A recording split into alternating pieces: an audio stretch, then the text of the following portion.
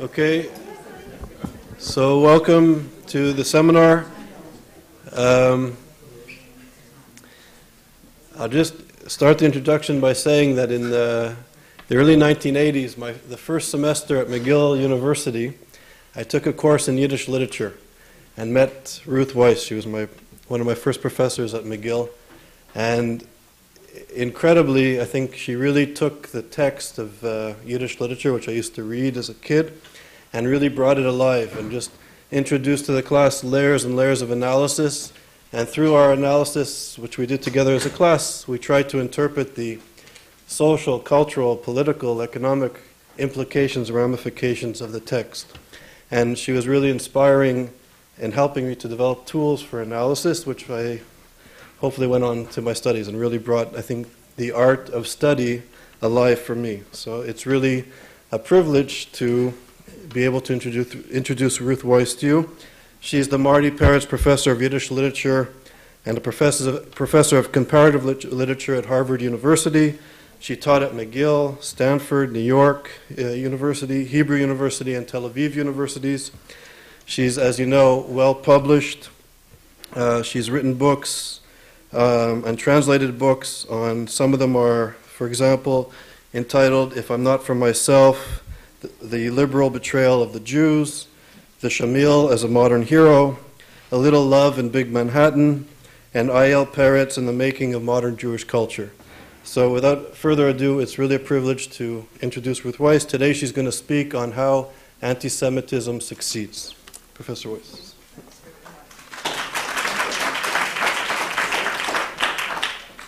Well, this is a great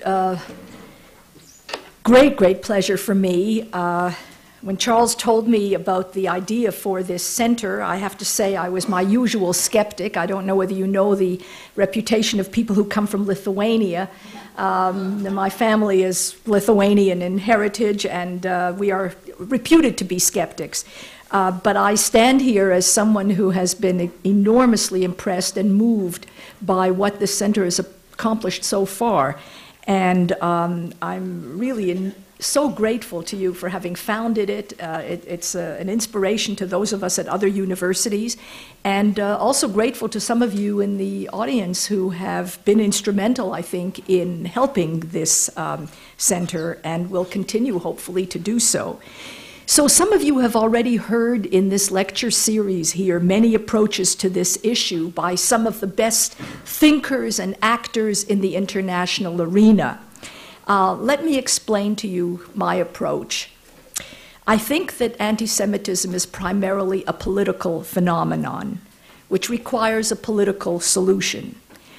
And when people identified a new disease called AIDS, which is AIDS, the Acquired Immune Deficiency Syndrome, you notice that they didn't erect museums to victims of the disease or established courses to trace its history.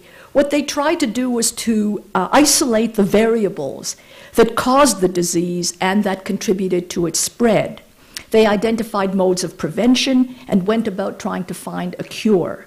Now, AS, our subject today, anti-Semitism, has an equally fatal impact on the societies that it infects, and yet it hasn't elicited any such response from political scientists into whose domain the problem falls.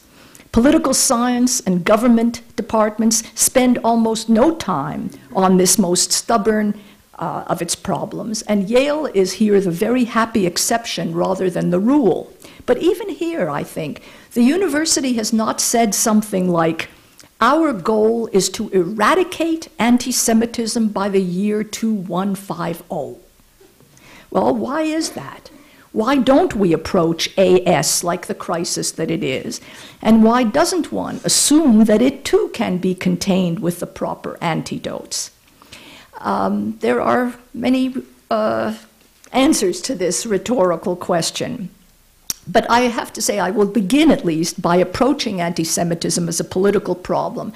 I'm perfectly aware of many, many complicating factors that contribute to it. religious factors, historical, social, economic, but I believe that it's the political dimension that subsumes all the others. Anti-Semitism entails the political interaction between Jews and anti-Jews. And so my first task here, which is maybe a little different from that of my predecessors, is to understand the political behavior of the Jews. Well, the loss of sovereignty in the land of Israel was the defining political event in the life of the Jewish people.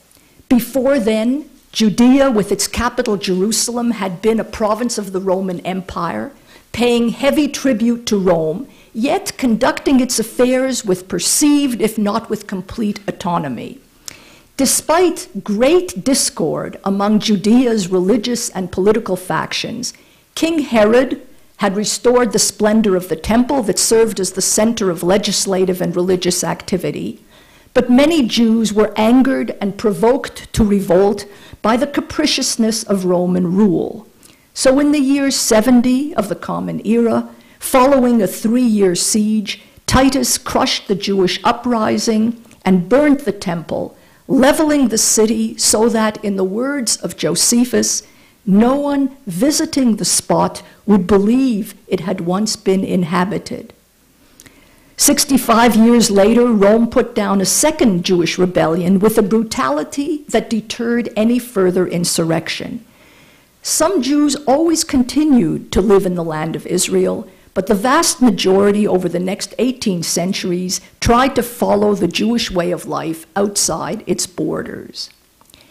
Now, mourning that great destruction became so intense that it almost competed with praise of God as the central motif of Jewish worship. Rebuild Jerusalem, the holy city, quickly in our time, reads the liturgy that's incorporated into the grace after meals.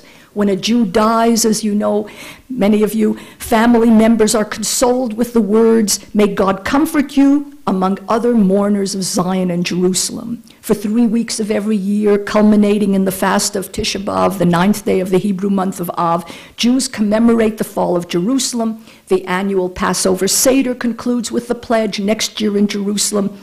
It is simply not true that Jews were a people without a land. Jews always knew they had a land. They prayed facing the land, and they knew that they would be returned to the land either during or after their natural lifetime. But in the meantime, they were able to live outside it. Now, this is the interesting feature. What was it that made it possible for the Jews to live abroad? A number of things. Foremost among them, I think, was an attitude to national defeat that had been determined even earlier by an earlier destruction and exile. After the reign of David and Solomon, which was the high point of Jewish national sovereignty, the kingdom was eventually divided into 2 parts. Northern Israel disappeared with the fall of Samaria in 721 before the Common Era. Southern Judah fell to the Babylonians in 586 before the Common Era. The invaders then, too, destroyed the temple that had served as the center of Jewish religious worship and drove the Jewish leadership into exile. Now, at that point, it's clear that the Jews might have disappeared in history like so many other conquered people. That they did not assimilate is largely a function of how they understood their relation to God. Through the covenant at Sinai, Jews had entered into a covenantal relation with an Almighty whose moral law curbed certain forms of behavior and required others. In return for obeying this law, Jews had been promised that they would someday multiply and prosper in the land of Israel. King of Kings was no mere metaphor. It was a precise description of how the Almighty dominated the political triangle the Jews thought they formed with foreign nations. In other words, Jews would be protected from aggressors if they satisfied the terms of their covenant with the Omnipotent. And thanks to the understanding of this position, the prophets felt justified in construing the defeat of the Jews as the consequence of God's dissatisfaction with his people. The prophets taught that the political fate of the Jews depended on their ability to convince not their rivals of their military prowess, but God of their uprightness. They linked a nation's potency to its moral strength, putting the Jews on perpetual trial for their political actions before a supreme judge. By thus maintaining an independent reckoning, Jews did not have to accept conquest by their enemies as any judgment on their staying power. You understand, other nations accepted defeat as the arbiter of their political fate. And Jews obviously recognized the difference between conquering and being conquered. But by situating their politics within a transcendent scheme of judgment, they did not have to give in, they did not have to accede to the verdict of the battlefield. The explanation of military defeat as a consequence not of the enemy's prowess, but of the Jews' failure to please the Lord, insulated Jews from some of the vagaries of war. A temporary rout left open the possibility for an eventual reversal, just as temporary displacement from the land of Israel allowed for eventual return to it. The more power Jews ascribed to God, the more politically independent they became of the power that other nations wielded over them. At the same time, living under the aegis of a God who kept an extended rather than a short-term reckoning instilled a very high level of accountability in Jews, since the behavior of this entire people, their everyday habits, would determine the severity of the collective punishment or the possibility of their collective reward. Oh my God. Believe it or not, I'm the culprit here. It's just too embarrassing. It will stop ringing.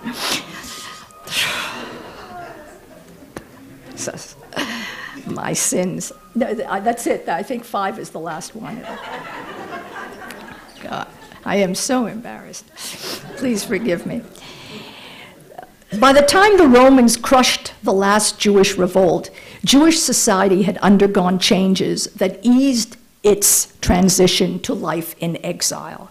Firstly, Ezra the scribe, who edited the Torah, had instituted the custom of reading it as the centerpiece of national religion. If you remember in Nehemiah, it says, on the first day of the 7th month, Ezra the priest brought the teaching before the congregation, men and women, and all who could listen with understanding. He read from it facing the square before the water gate from the first light until midday to the men and women and those who could understand. The ears of all the people were given to the scroll of the teaching. Now, what did this mean?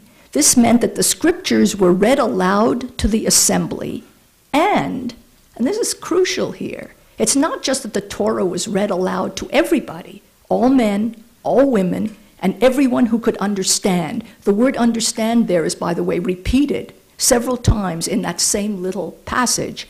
But it was also interpreted in Aramaic, in the vernacular. The teachers were to see to it that every man, woman, and sentient child not only hear but understand the national books.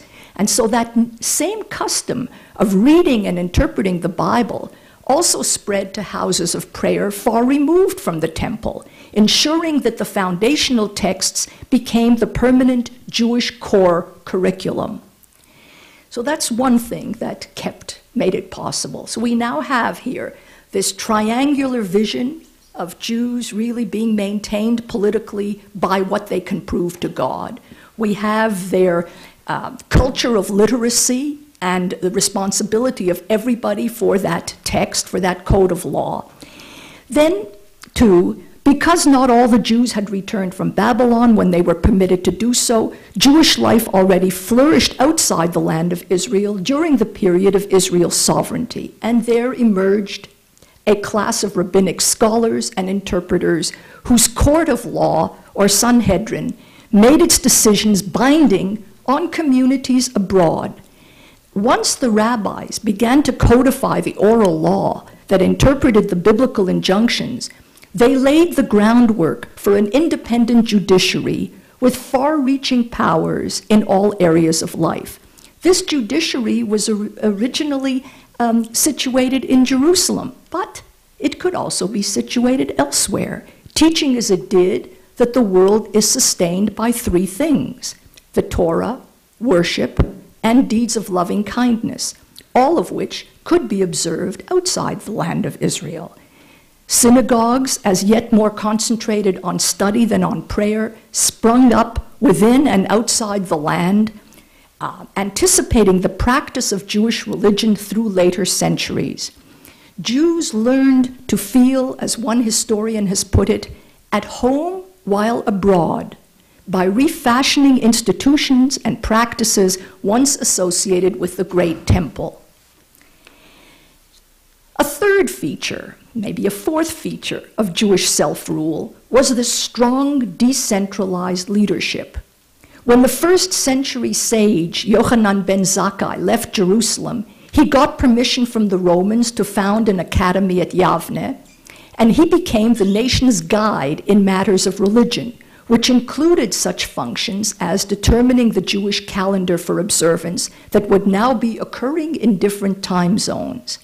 By setting up this new center of legal and religious decision-making, he effectively transferred the role of the temple to wherever the leadership of Judaism had its seat. Now, interestingly, this is the point at which some interpreters of Judaism believed that its spiritual essence transcended its political trappings. And Isidore Epstein says it as follows: transcended as the soul may survive the collapse of the body. This was a very, very influential interpretation of Jewish history until very recently. In other words, when the Jews left the land, it was as if the spiritual essence of the Jews was maintained while the soul was maintained, and it survived the collapse of the body politic. But in fact, it's quite opposite. The academy in Yavne maintained the Jewish body politic, no less than it maintained its national soul or spirit. Ben Zakkai negotiated favorable conditions with the ruling authority to set up a durable form of institutional autonomy. And as the Nasi, or president of the Sanhedrin, he became the equivalent of the head of a Jewish government in exile. In many respects, Jews were no less political in negotiating life in Yavne than they had been when paying taxes to Rome from Jerusalem. Jewish centers in Babylon thrived for the next 800 years, and the Babylonian Talmud, which was codified at the same time as the Palestinian Talmud, gradually became the more authoritative of the two compendia. The absence of a ruling ministry or national government was not acknowledged as a problem by those who took over the functions of a decentralized leadership. In all, I would say, the Jewish diaspora was one of the world's great political experiments. A nation undertook to live without three staples of nationhood: without land, without central political authority, and without means of self-defense. Jewish communities thrived wherever they were permitted to do so. The 19th century economic historian Werner Sombart noticed that the European Jews had a keen ability to adjust to various cultures and circumstances, and from this he deduced that they were nomads, or as he called them, Saharans, perennial wanderers who mastered trade and commerce in the process of migration. It was an ingenious theory, but it drew the wrong conclusions from accurate observations. The Jews were exceptionally adaptable, but they were nothing like nomads in their habits, in their social organization, or in their cultural inclinations.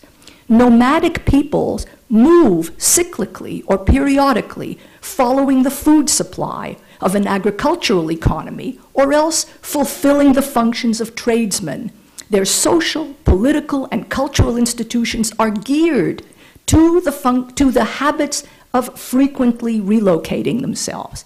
By contrast, Jews manifested just the opposite penchant for sinking roots, very deep roots, and establishing enduring institutions wherever they were allowed to do so.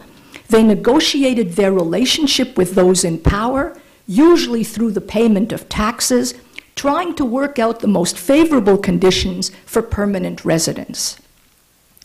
This diaspora experiment required creative accommodation, adaptation to local political rule and socioeconomic opportunities.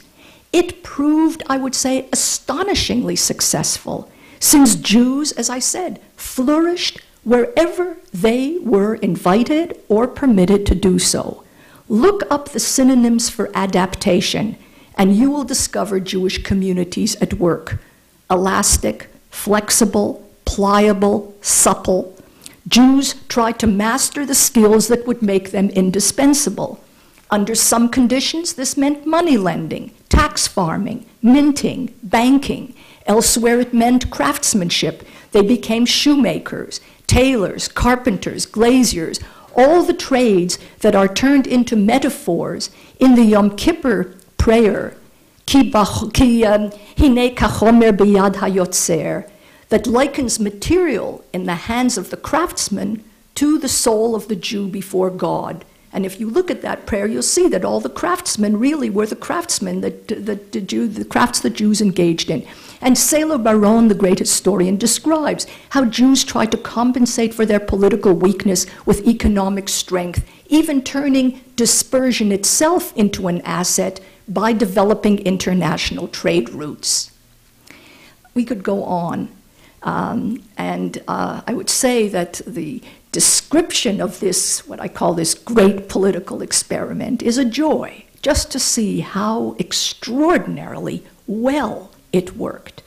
But built into the Jewish political condition was the inability to protect whatever it is the Jews attained or achieved.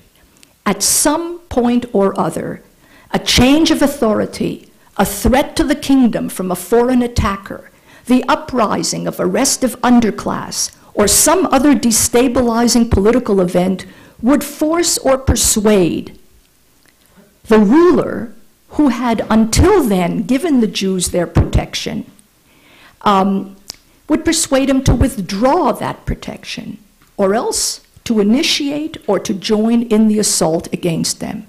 And at this point, we shift our attention from the politics of the Jews to the politics of the anti-Jews, to see why Jews were assaulted so brutally and so often.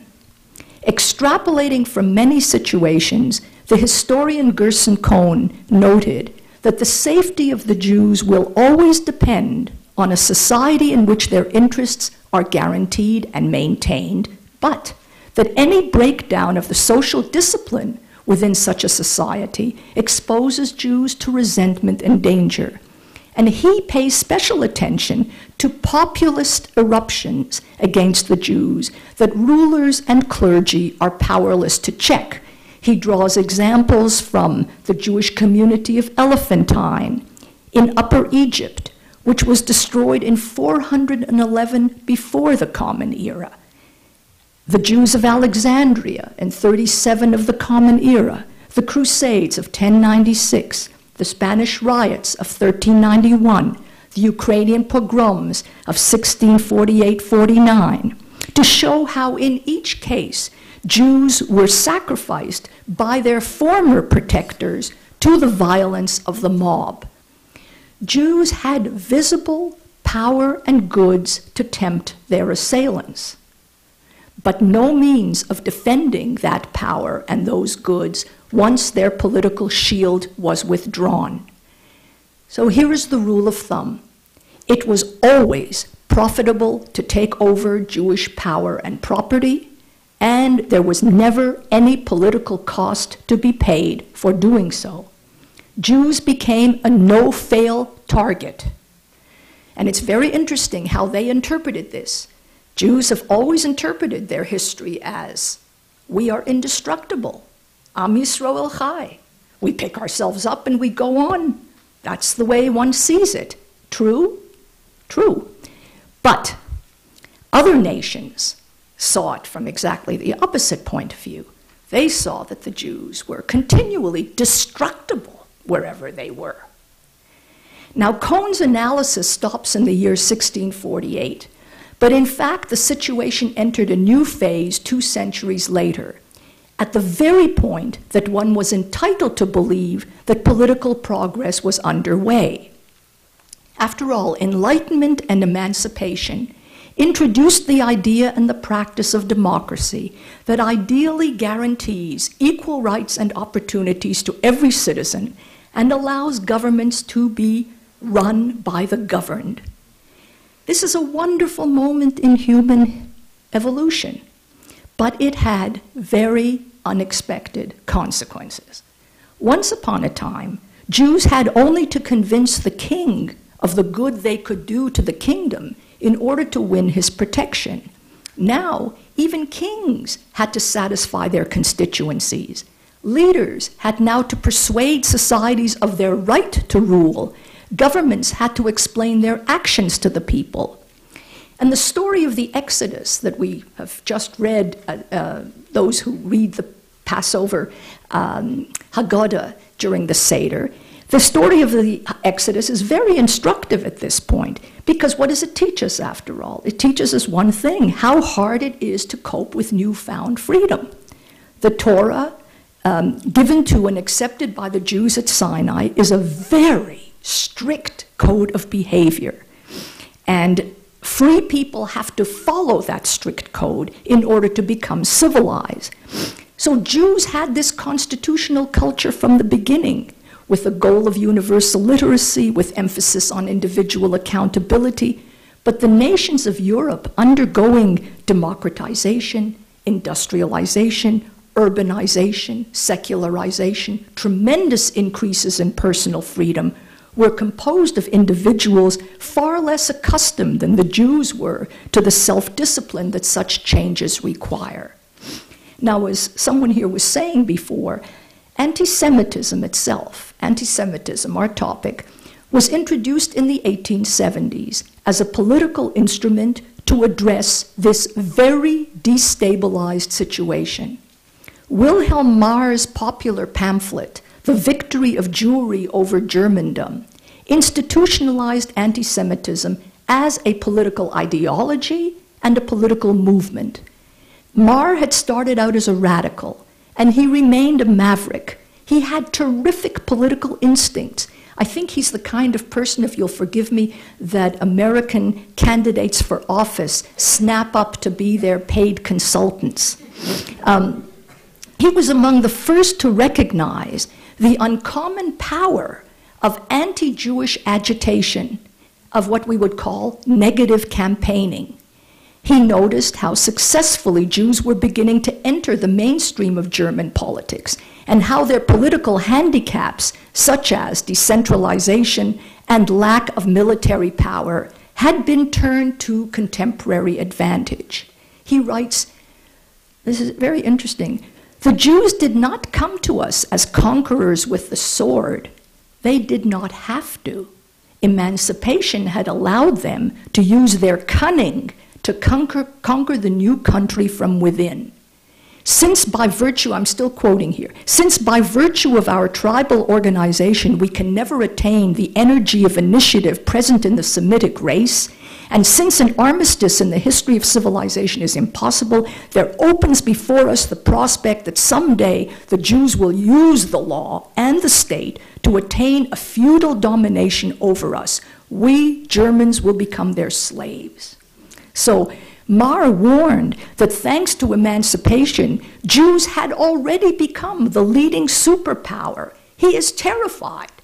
He says, in Germany, it's not Jewry that has merged into Germandom. Germandom has merged into Jewry, merged to the point that the spokesman for German patriotism, for acceptance of the new Reich, for our parliamentary and even our church battles are Jews. Now, notice that this attack against the Jews is defensive in nature, defensive in Marr's instance as a system that has gone haywire. So Marr crafted a politics of explanation for all the dislocation and anxiety of modernity.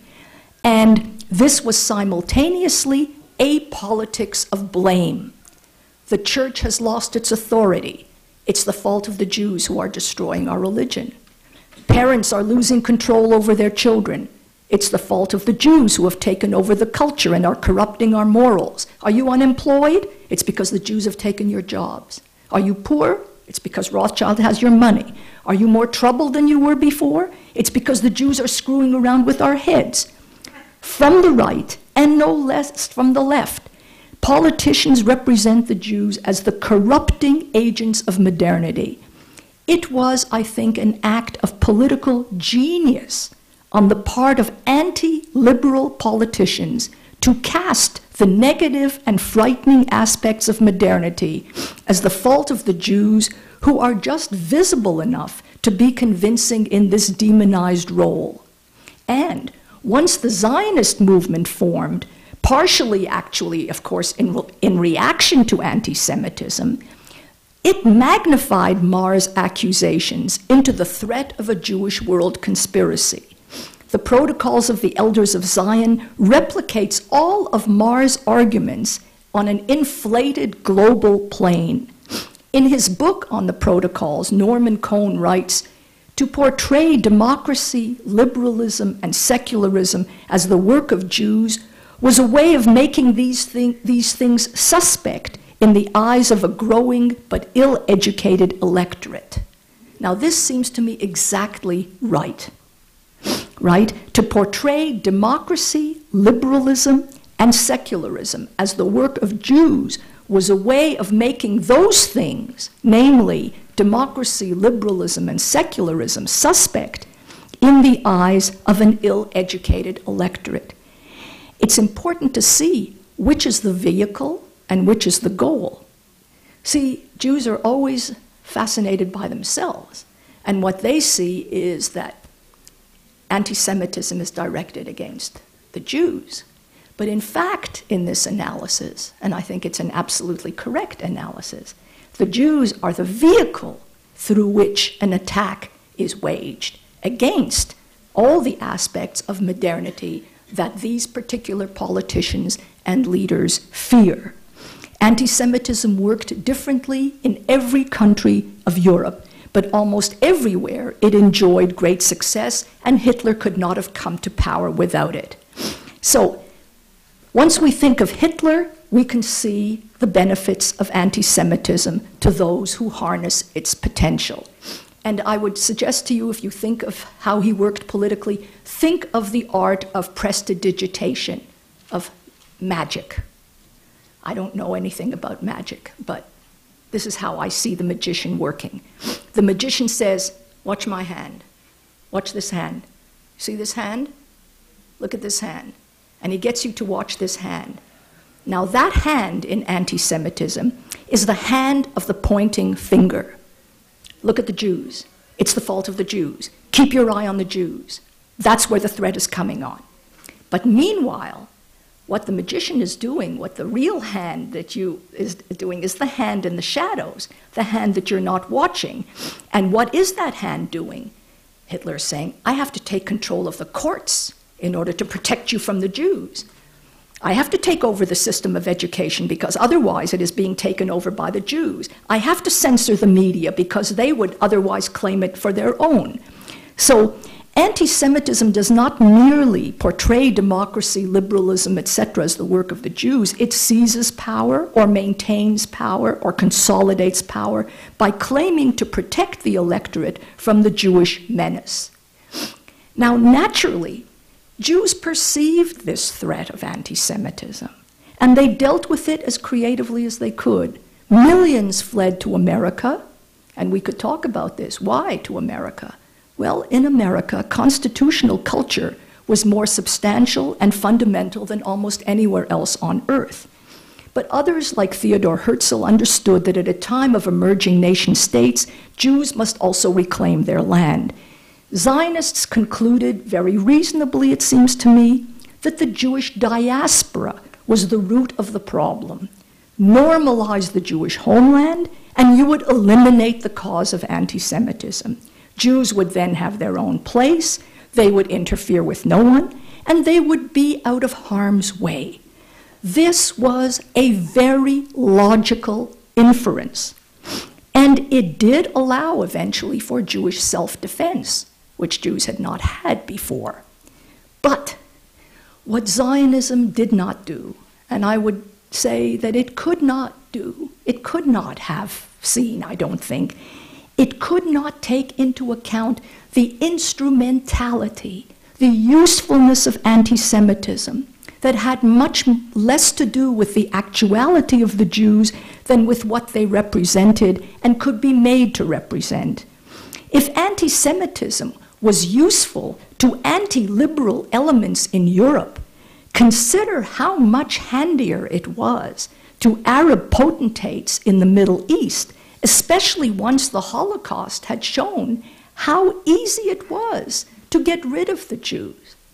The Jews of Israel remained a tiny polity in the midst of other nations, and they retained the political habits of diaspora communities, the habit of wanting to be productive, helpful middlemen, supplying whatever others needed, living among the Goyim on the best possible terms.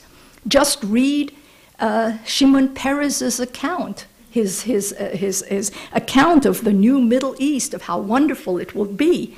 And you will see that what you have there is a new version of a diaspora imagination, the Jews living there and being useful to everyone around, like a kind of Switzerland. So I think the Zionists thought that they would win favor in the region by insisting that they did not come with the sword. And they did not. In fact, the Yishuv was notoriously slow in organizing even primitive self-defense. But as Wilhelm Marr had said at the outset, the Jews did not come to us as conquerors with the sword. They did not have to. Modernity, emancipation allowed them to use their cunning to conquer the new region from within. So just like Marr, Arab leaders were not concerned about Jewish conquest. They were concerned about the advent of pluralism, democracy, liberalism, modernity. They were afraid of precisely the help that Zionists wanted to offer them. So I won't go on for much longer, but just to say that because of this instrumentality, this usefulness as a political tool, anti-Semitism was the only ideology of Europe that made an effortless transition from Christian and post-Christian Europe to the Muslim Middle East. And the Arab anti-Semitism, many people say, don't compare Arab anti-Zionism with European anti-Semitism. It isn't the main thing, it isn't the same thing.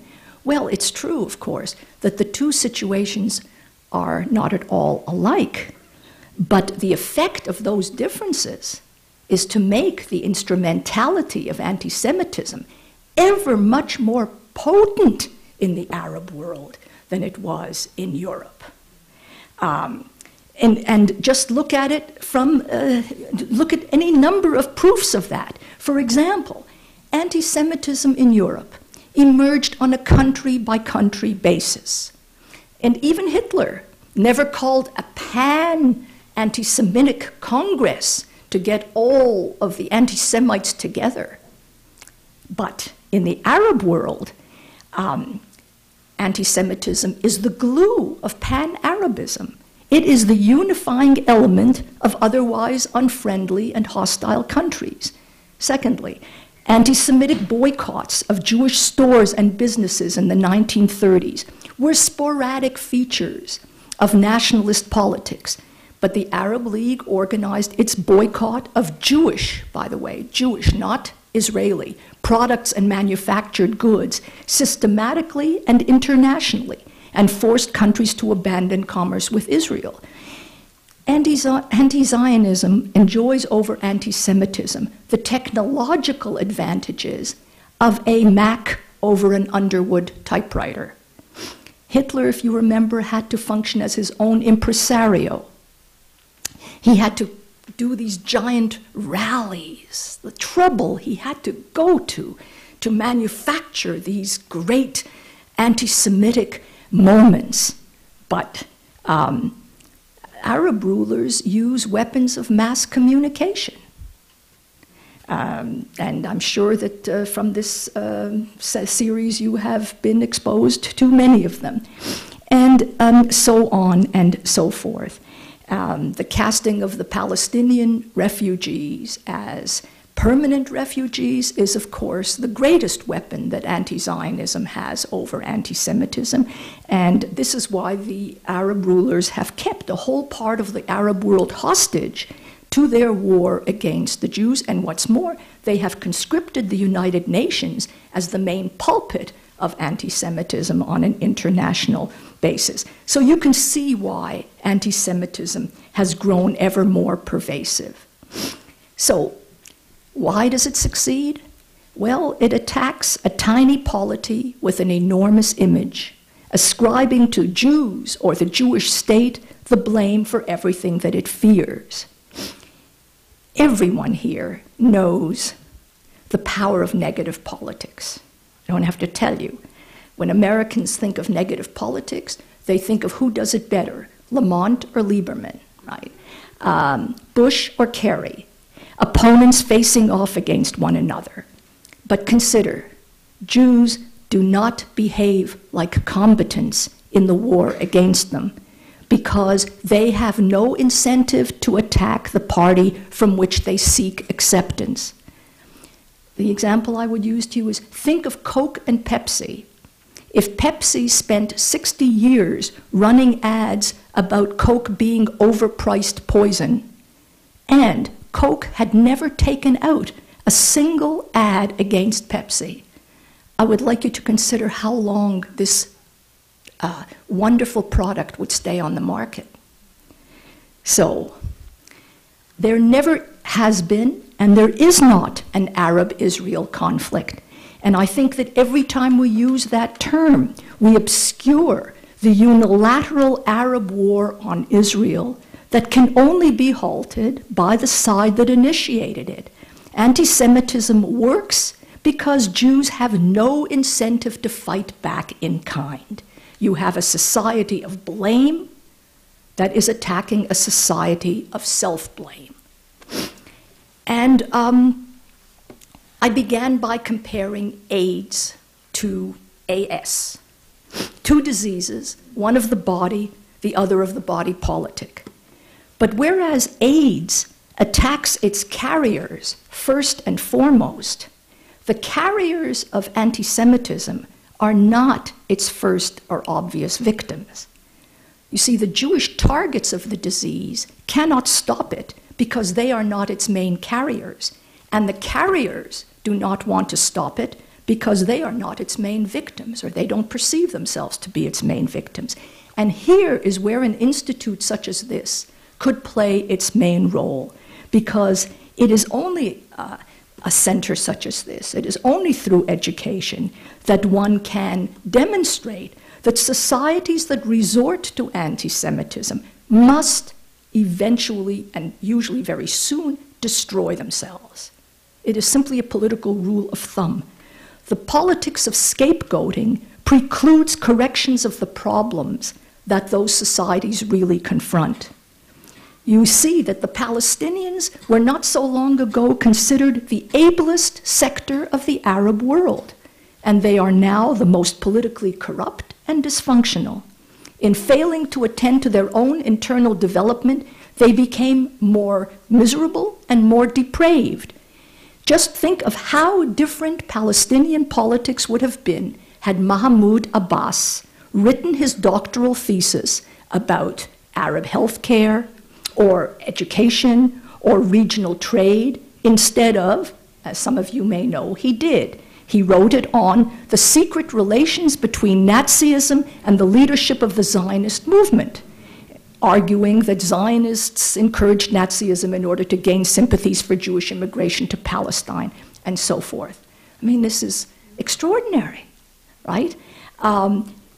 But there is no one to point out the correlation between political cause and effect. There are no Hollywood stars sporting red ribbons against anti-Semitism. There are no constituencies calling for research funding into this. There are no doctors in this area looking for a cure. And the academy, which should be in the forefront of such an effort, is most often a contributing factor to its spread. So this is the last point here, and then perhaps the most important one, is anti-Semitism succeeds in part because of the failure of democracies to appreciate that anti-Semitism is the kindling for a worldwide conflagration. From Wilhelm Marr's day to the present, Jews have been the instrument, the projected symbol of a war against the liberalizing features that all forms of authoritarianism oppose.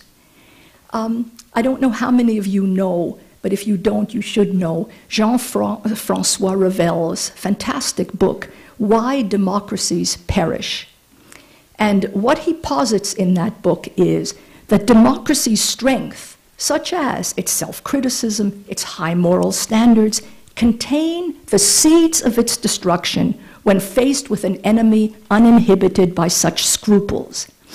He writes, democracy probably could have endured had it been the only type of political organization in the world, but it was not basically structured to defend itself against outside enemies seeking its annihilation. He writes, democracy is by its very nature turned inward. Its vocation is the patient and realistic improvement of life in a community. Democracy tends to ignore, even deny, threats to its existence because it loathes doing what is needed to counter them. It awakens only when the danger becomes deadly, imminent, evident. By then, either there is too little time to save itself or the price of survival has become crushingly high. Democracies are beset by guilt-producing accusations and intimidation that no other political system has had to tolerate. Everywhere, substitute Jews for democracy, and you have a remarkable analysis of the democratic features of the Jewish polity, but you also have a guide to the common danger that all democracies, that all democratic polities, and most especially, I would say, the Jewish democratic polity faces when confronted by enemies who lack their scruples. So James Woolsey, I believe, was the last speaker in this series, and after 9/11 he said, "We are all Jews now. We should reflect upon the historical reality that when anti-Semitism raises its head, the rest of us, unless we are willing to live with a foot on our necks, will be the next targets." Many people take this for a metaphor. This is not a metaphor. This is a political inevitability.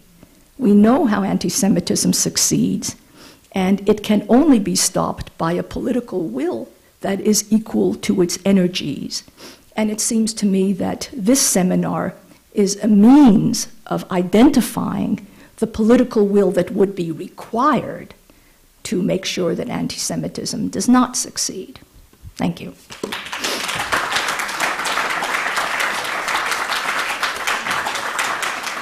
I went a little bit over, I think, time. So thank you very much. It was excellent, as usual. Along, Just get it. Yeah. So-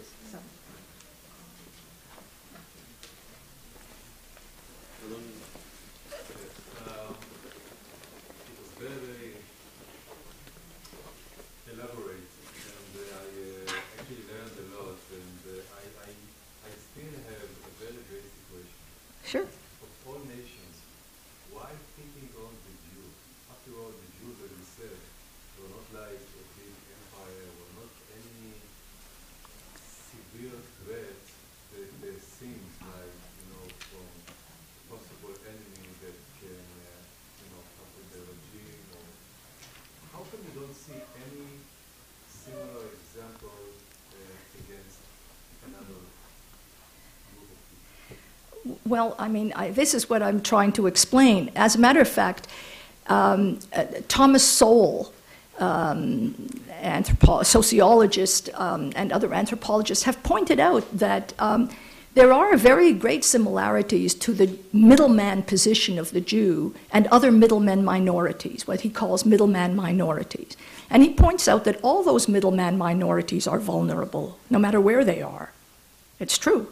I mean, you take a look at economic history and political history, and you see that those minorities, Chinese, Koreans, whoever, who play those middleman roles, do attract a certain enmity for the reasons that I have shown. They are very successful. And he goes even farther. Because of the kind of success that they attract envy and so forth. Sowell makes the case because he is trying to prove that anti-Semitism is not, that the Jews are not generic. That this is not, he's trying to prove that this is you can abstract this into a higher level of applicability. But he's not right, because even though the same technique that I'm describing here works, all those constituent elements are added to, in this case, by the religious history of the Jews, history of Christianity in relation to Judaism, the history of Islam in relation to Judaism, and the fact that the Jews, the longer the Jews have persisted, the more this myth of them, the more this political opportunity has grown. So anti-Semitism is what drives this at this point. And my point is that anti-Semitism grew out of this Jewish political condition, but it is a kind of a freestanding, extraordinarily powerful ideology that now functions in the world almost, I would say, independently of the Jews. Right? It has outgrown the Jews. And what people don't understand is that, you see, people are almost relieved that anti-Semitism, it only attacks the Jews. Why should anyone else on campus worry about the attacks of Arab students against the Jews? Well, Jews will take care of it, or they won't take care of it, but it's not my concern. If one understood anti-Semitism's function, one would not be so debonair about it, because the Jews are ultimately too small to contain the political aggression and violence that anti-Semitism ultimately foments. They are always going to be too small to contain it. It is always going to burst over its banks. To pick up, I think, on a similar point, I think you made really, whatever it's worth, really important contribution points. And you stated that historically Jews have been sacrificed to the violence of the mob. And you also spoke about how Wilhelm Marr viewed anti-Semitism as the Jews not entering into society with the sword, but taking over the culture and taking over the society and corrupting it. So these are two very important points. And that anti-Semitism was also a vehicle against modernity. And it seems to me that this is precisely what's happening in the Muslim Islamic world. That you spoke about pan-Arabism, but I think there's even a shift from pan-Arab nationalism to sort of radical Islamicism, where this is really happening in a very powerful way. So my question is, do you think that Israel, the small polity of Israel in the midst of this, maybe being on the front line of this social movement, do you think that Europe is tempted to sacrifice Israel to the mob? Do you think that anti-Semitism, so how would you evaluate this contemporary threat of anti-Semitism? Well, it's, I mean, you put it, everybody nods in agreement as soon as you say it that way. There is something of that. Of course, there is something of that in this country, too. As you know, there are voices that say, what is this coming to the defense of Israel? It's as if, President Bush today or President Roosevelt and Churchill in their day were coming to the defense of the Jews. So they say, well, you're not going to enter a war on the side of the Jews. But the point is here exactly right, that you see the democracies have to come in on the side of the Jews. It's not that they wanted to. You know that Churchill might have loved the Jews very much, but he would not have gone to war for the Jews, and he never did. He didn't lift a finger to bomb Auschwitz, as he could have. Nobody was fighting. And did President Bush go to war for Israel? Of course not. But because of the nature of anti-Semitism, democracies have to come in on the side of the Jews. But why do I say have to come in? Because they have let it go for that long. Because they have let it go for that long. Because they didn't come in sooner. And to my mind, the most extraordinary thing about President Bush, and he has not articulated this sufficiently, but this is exactly what Woolsey articulated for him, is that President Bush did come in earlier. He did come in earlier. In other words, this country knew that it would have to go to war. This war that is being fought, I hate to be, is not an elective war. The timing of it was elective, but it is not an elective war. This is a war that this country is going to have to fight. It's just that the longer one wanted to let Israel bear the burden of it, the more violent that part of the world was going to become. And the more Israel was pushed to make concessions, and by the way, the more Israel volunteered to make concessions, the crazier the aggressive forces against it become. It seems to me that these are political rules of thumb, right? So I would say yes, and Europe is playing an extraordinarily dangerous game in this. It does not see what it has at stake, and I think there are politicians in Europe that do see what's at stake, and they are fighting that, but they are not the most vocal voices that we hear at the moment. Professor Katz. Could you comment on the roots of anti-Semitism in universities, using Harvard as a prototype? This is an interesting question, one which I would not like to deal with frivolously or on, in a soundbite. Here's the thing. The generative force of what I'm calling anti-Semitism, as I decided, this politics of blame, this ideology and politics of blame, the generative force of it is today all in the Muslim Arab world. However, what you see in our society, and particularly among some of the elites, is the reaction to it. So it's like a kind of secondhand smoke. It's the reaction to it is to go along with it, to accommodate to it, to say, to find in its favor. If they're so angry, there must be a reason. Because they're so many and so powerful, let's pressure Israel to give in. After all, it's so much easier to pressure Israel to give in than to pressure the Arab world to give in, because the Arab world is not about to give in. So I think it's that kind of reactive accommodation to anti-Semitism is what you're seeing. It becomes hard to distinguish after a while, I will admit. And sometimes there is no line. I mean, sometimes people do cross the line and become very actively involved in this. But for the most part, I would say that what you see among the elites, it's not just in the academies. I would say the New York Times is a marvelous example of this too, right? In World War II, the New York Times had a policy of not drawing attention to the war against the Jews. In that point, they did it by obscuring the horrors against the Jews. The New York Times to this day has a policy of not drawing attention to the war against the Jews. This time it does it by holding Israel responsible for the aggression against it. See, but it's the same technique in either way. So I would not say that they are the fomenters of anti-Semitism, but very dangerously accommodate to it because they feel that they don't have to take responsibility for it. Thank you so much for this lecture. It was just wonderful. One of the things that you passed over very rapidly, I was enthralled by, was the observation about the magician. And the magician is pointing Yes. to you. Recently there was a brilliant film starring Ed Norton, The Illusionist. Uh-huh.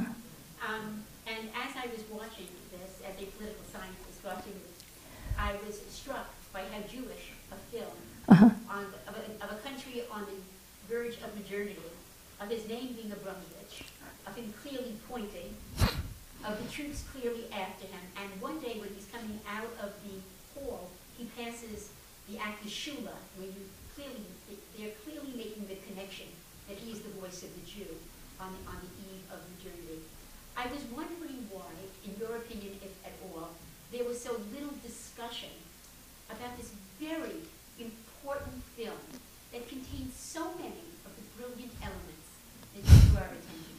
This is so incredible because I have not seen the film, regretted not having seen it, and my husband and I just took it out last night. You would believe it, yes. This is too silly. But in any case, for various reasons, we did not get to see it, so we postponed it. I wish I had spent the evening see it. I will see it tomorrow and could better answer your question. But it sounds to me as if you're absolutely right, and that I had that sense reading about it very much. Thank you. Are you suggesting, or do you believe that for anti-Semitism to no longer exist, the Jewish attitude of blaming oneself, which seems to cause anti-Semitism to be so successful, must end? Yes. Politically, yes. I mean, again, that's too simple an answer by far. Jews should definitely not change their habits of self-scrutiny. They should definitely not change their habits of self-accountability.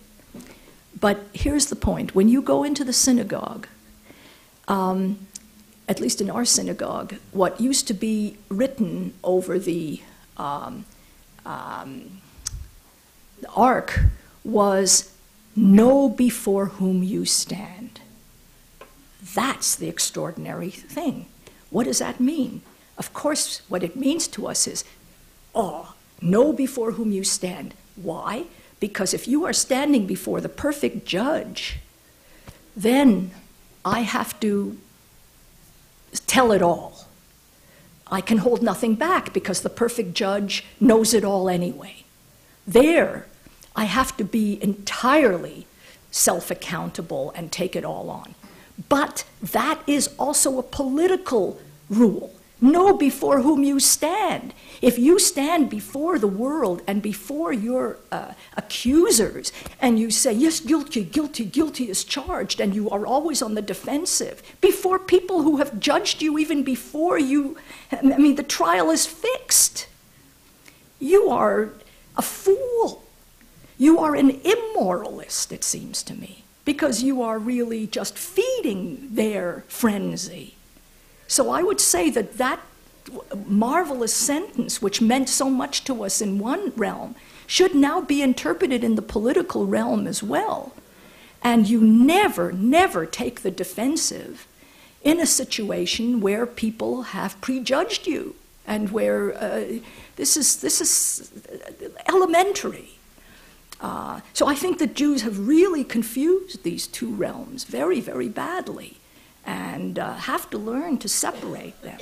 So in one realm, no, to keep it as is. In the other realm, absolutely to change one's political behavior.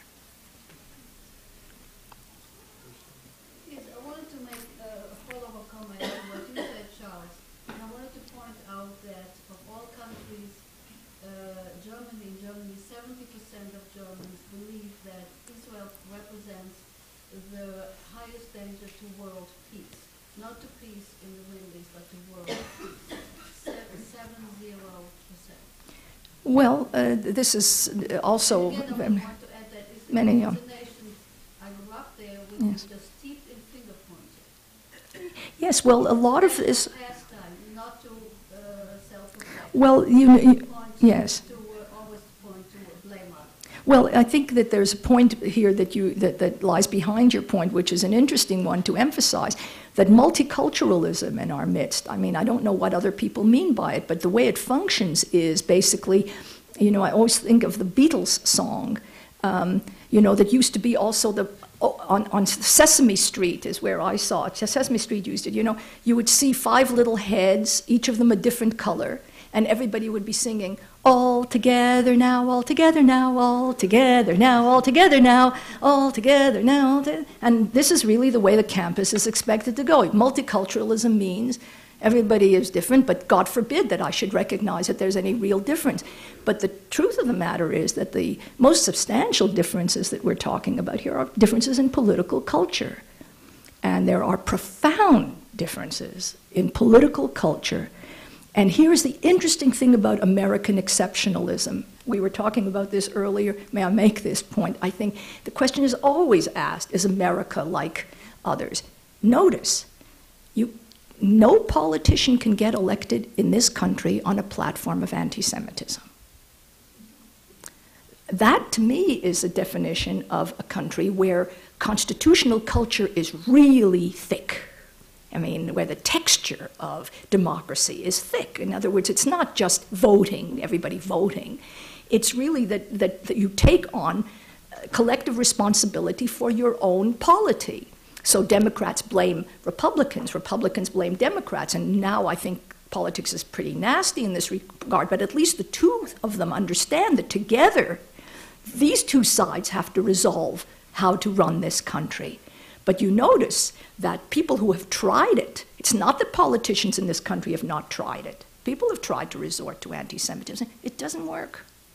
So this is very telling about the depth of, whatever you want to call it, really, the depth of democracy, really, of democratic culture in America. It is not that deep in many other countries, including countries of Europe. And where it's not deep, anti-Semitism is always available.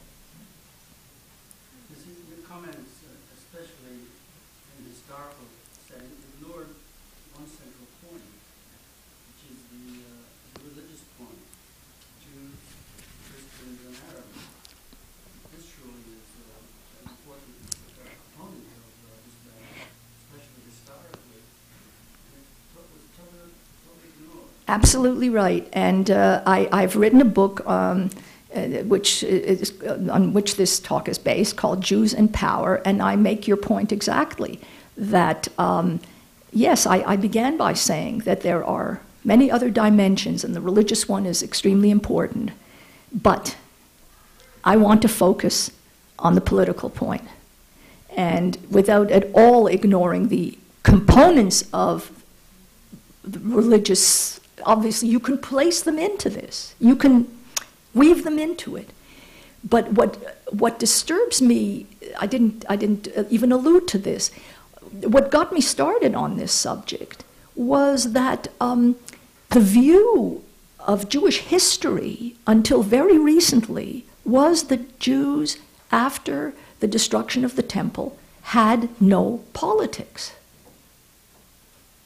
You see, as I said, that it was as if the soul arose from the body. And for example, Selah Baron, my marvelous teacher, writes about the social and religious history of the Jews. Notice, the social and religious history of the Jews. What does that tell you? He's not writing about the political history of the Jews.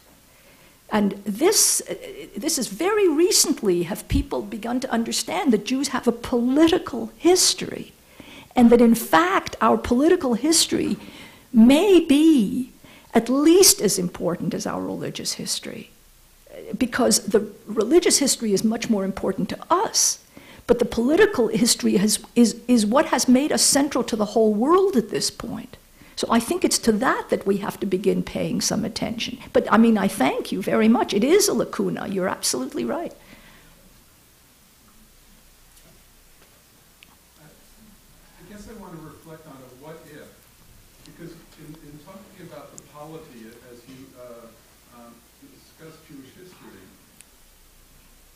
what if there hadn't been the dispersion and that we had defeated the Romans and remained in control of Israel? Are you suggesting then that there would be no anti-Semitism at all? Because we would have our own polity and we would not have had to have the soul, as you say, rise from the body and become independent. And so in that regard, what I'm asking Dr. Weiss is are you suggesting on some level that we have brought about our own anti-Semitism? I can't tell you how grateful I am for your question, because in writing this book and giving this talk and making this point, this is my overriding fear, that this will be interpreted.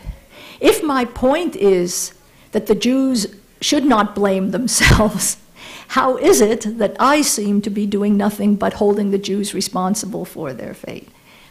This is a real conundrum, and here's how I would respond to it.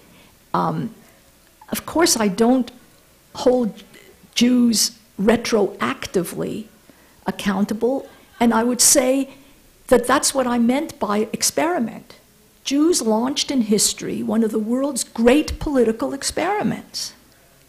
And from one point of view, I would really like to stress, and in the book I try to do that, how extraordinarily successful that experiment was.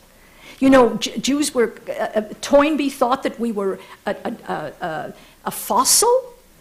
I mean, the history of creativity is just unimaginable here, right? And that's why these Nobel Prizes and all the rest of it, who else can adjust to modernity? We are experts at the toughest thing of all, which is adjustment, adaptation. That's a result of that experiment. However, it had consequences. Those consequences, an experiment, you cannot see in advance in an experiment what the consequences will be. But if you conduct an experiment, you have to see after the fact what it brought about. That's where we are at. That's the point. So you can't say, no, you shouldn't have launched this, or it would have been better if we... Not at all.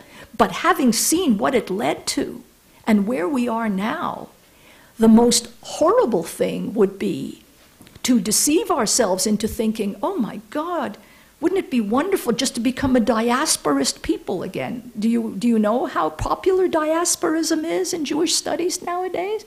Do you know what a longing there is for that? For that idea of that wonderful time when Jews were powerless and so on? I mean, there's a terrific longing for that. This is what I am saying would be absurd. Not only and impossible, but do you see my point, the distinction? Thank you so much for asking that. Can I be an anti-Zionist and not an anti-Semite today in the Christian world? Can someone be an anti-Zionist and an anti-Semite? And not an anti-Semite?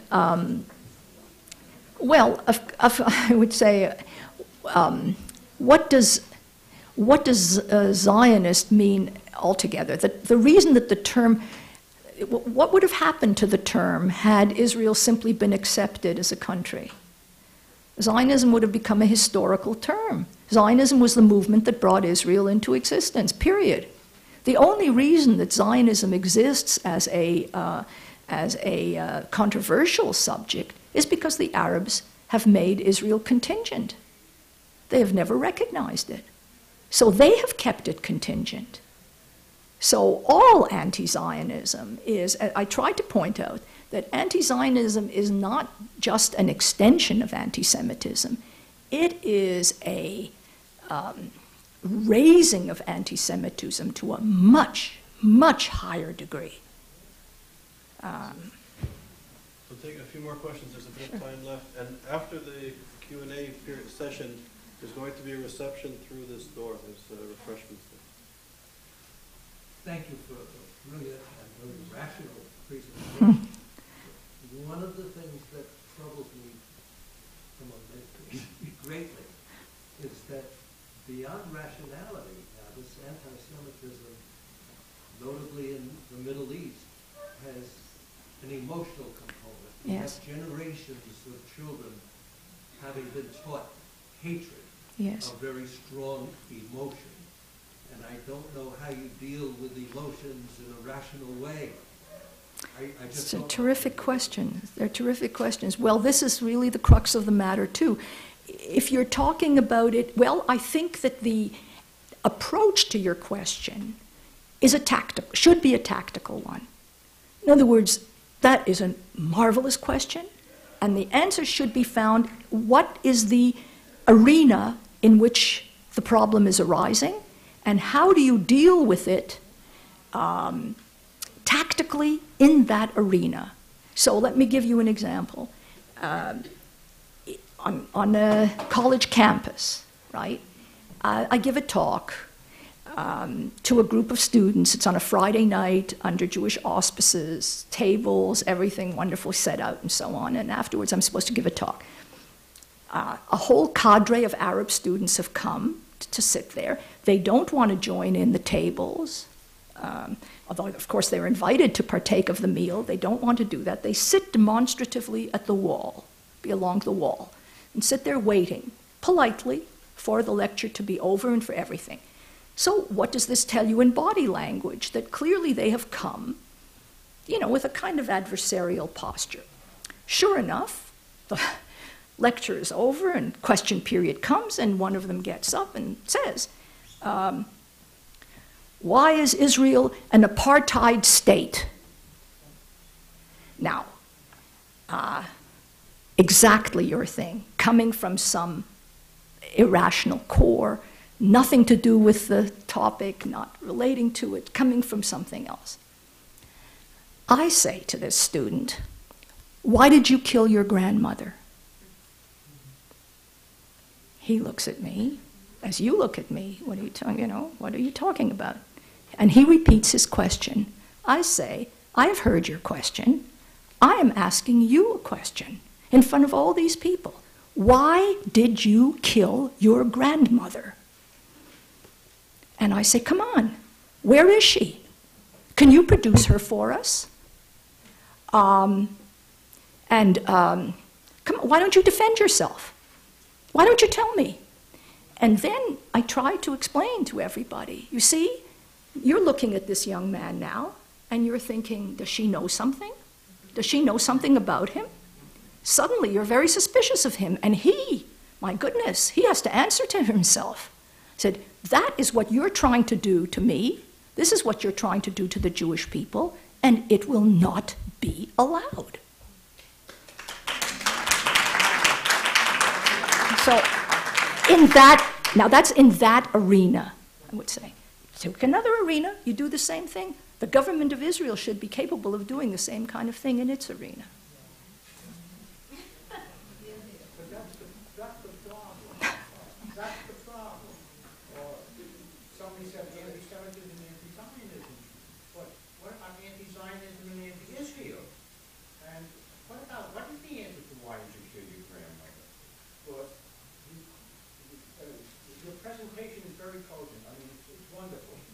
I've never heard such a presentation in my life, and it's something that is so logical, it refutes any discussion. But who's designed this off? Because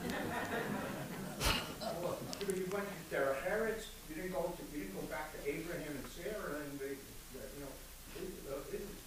Islam is going to be a great nation. So what's the question? Was designed to solve?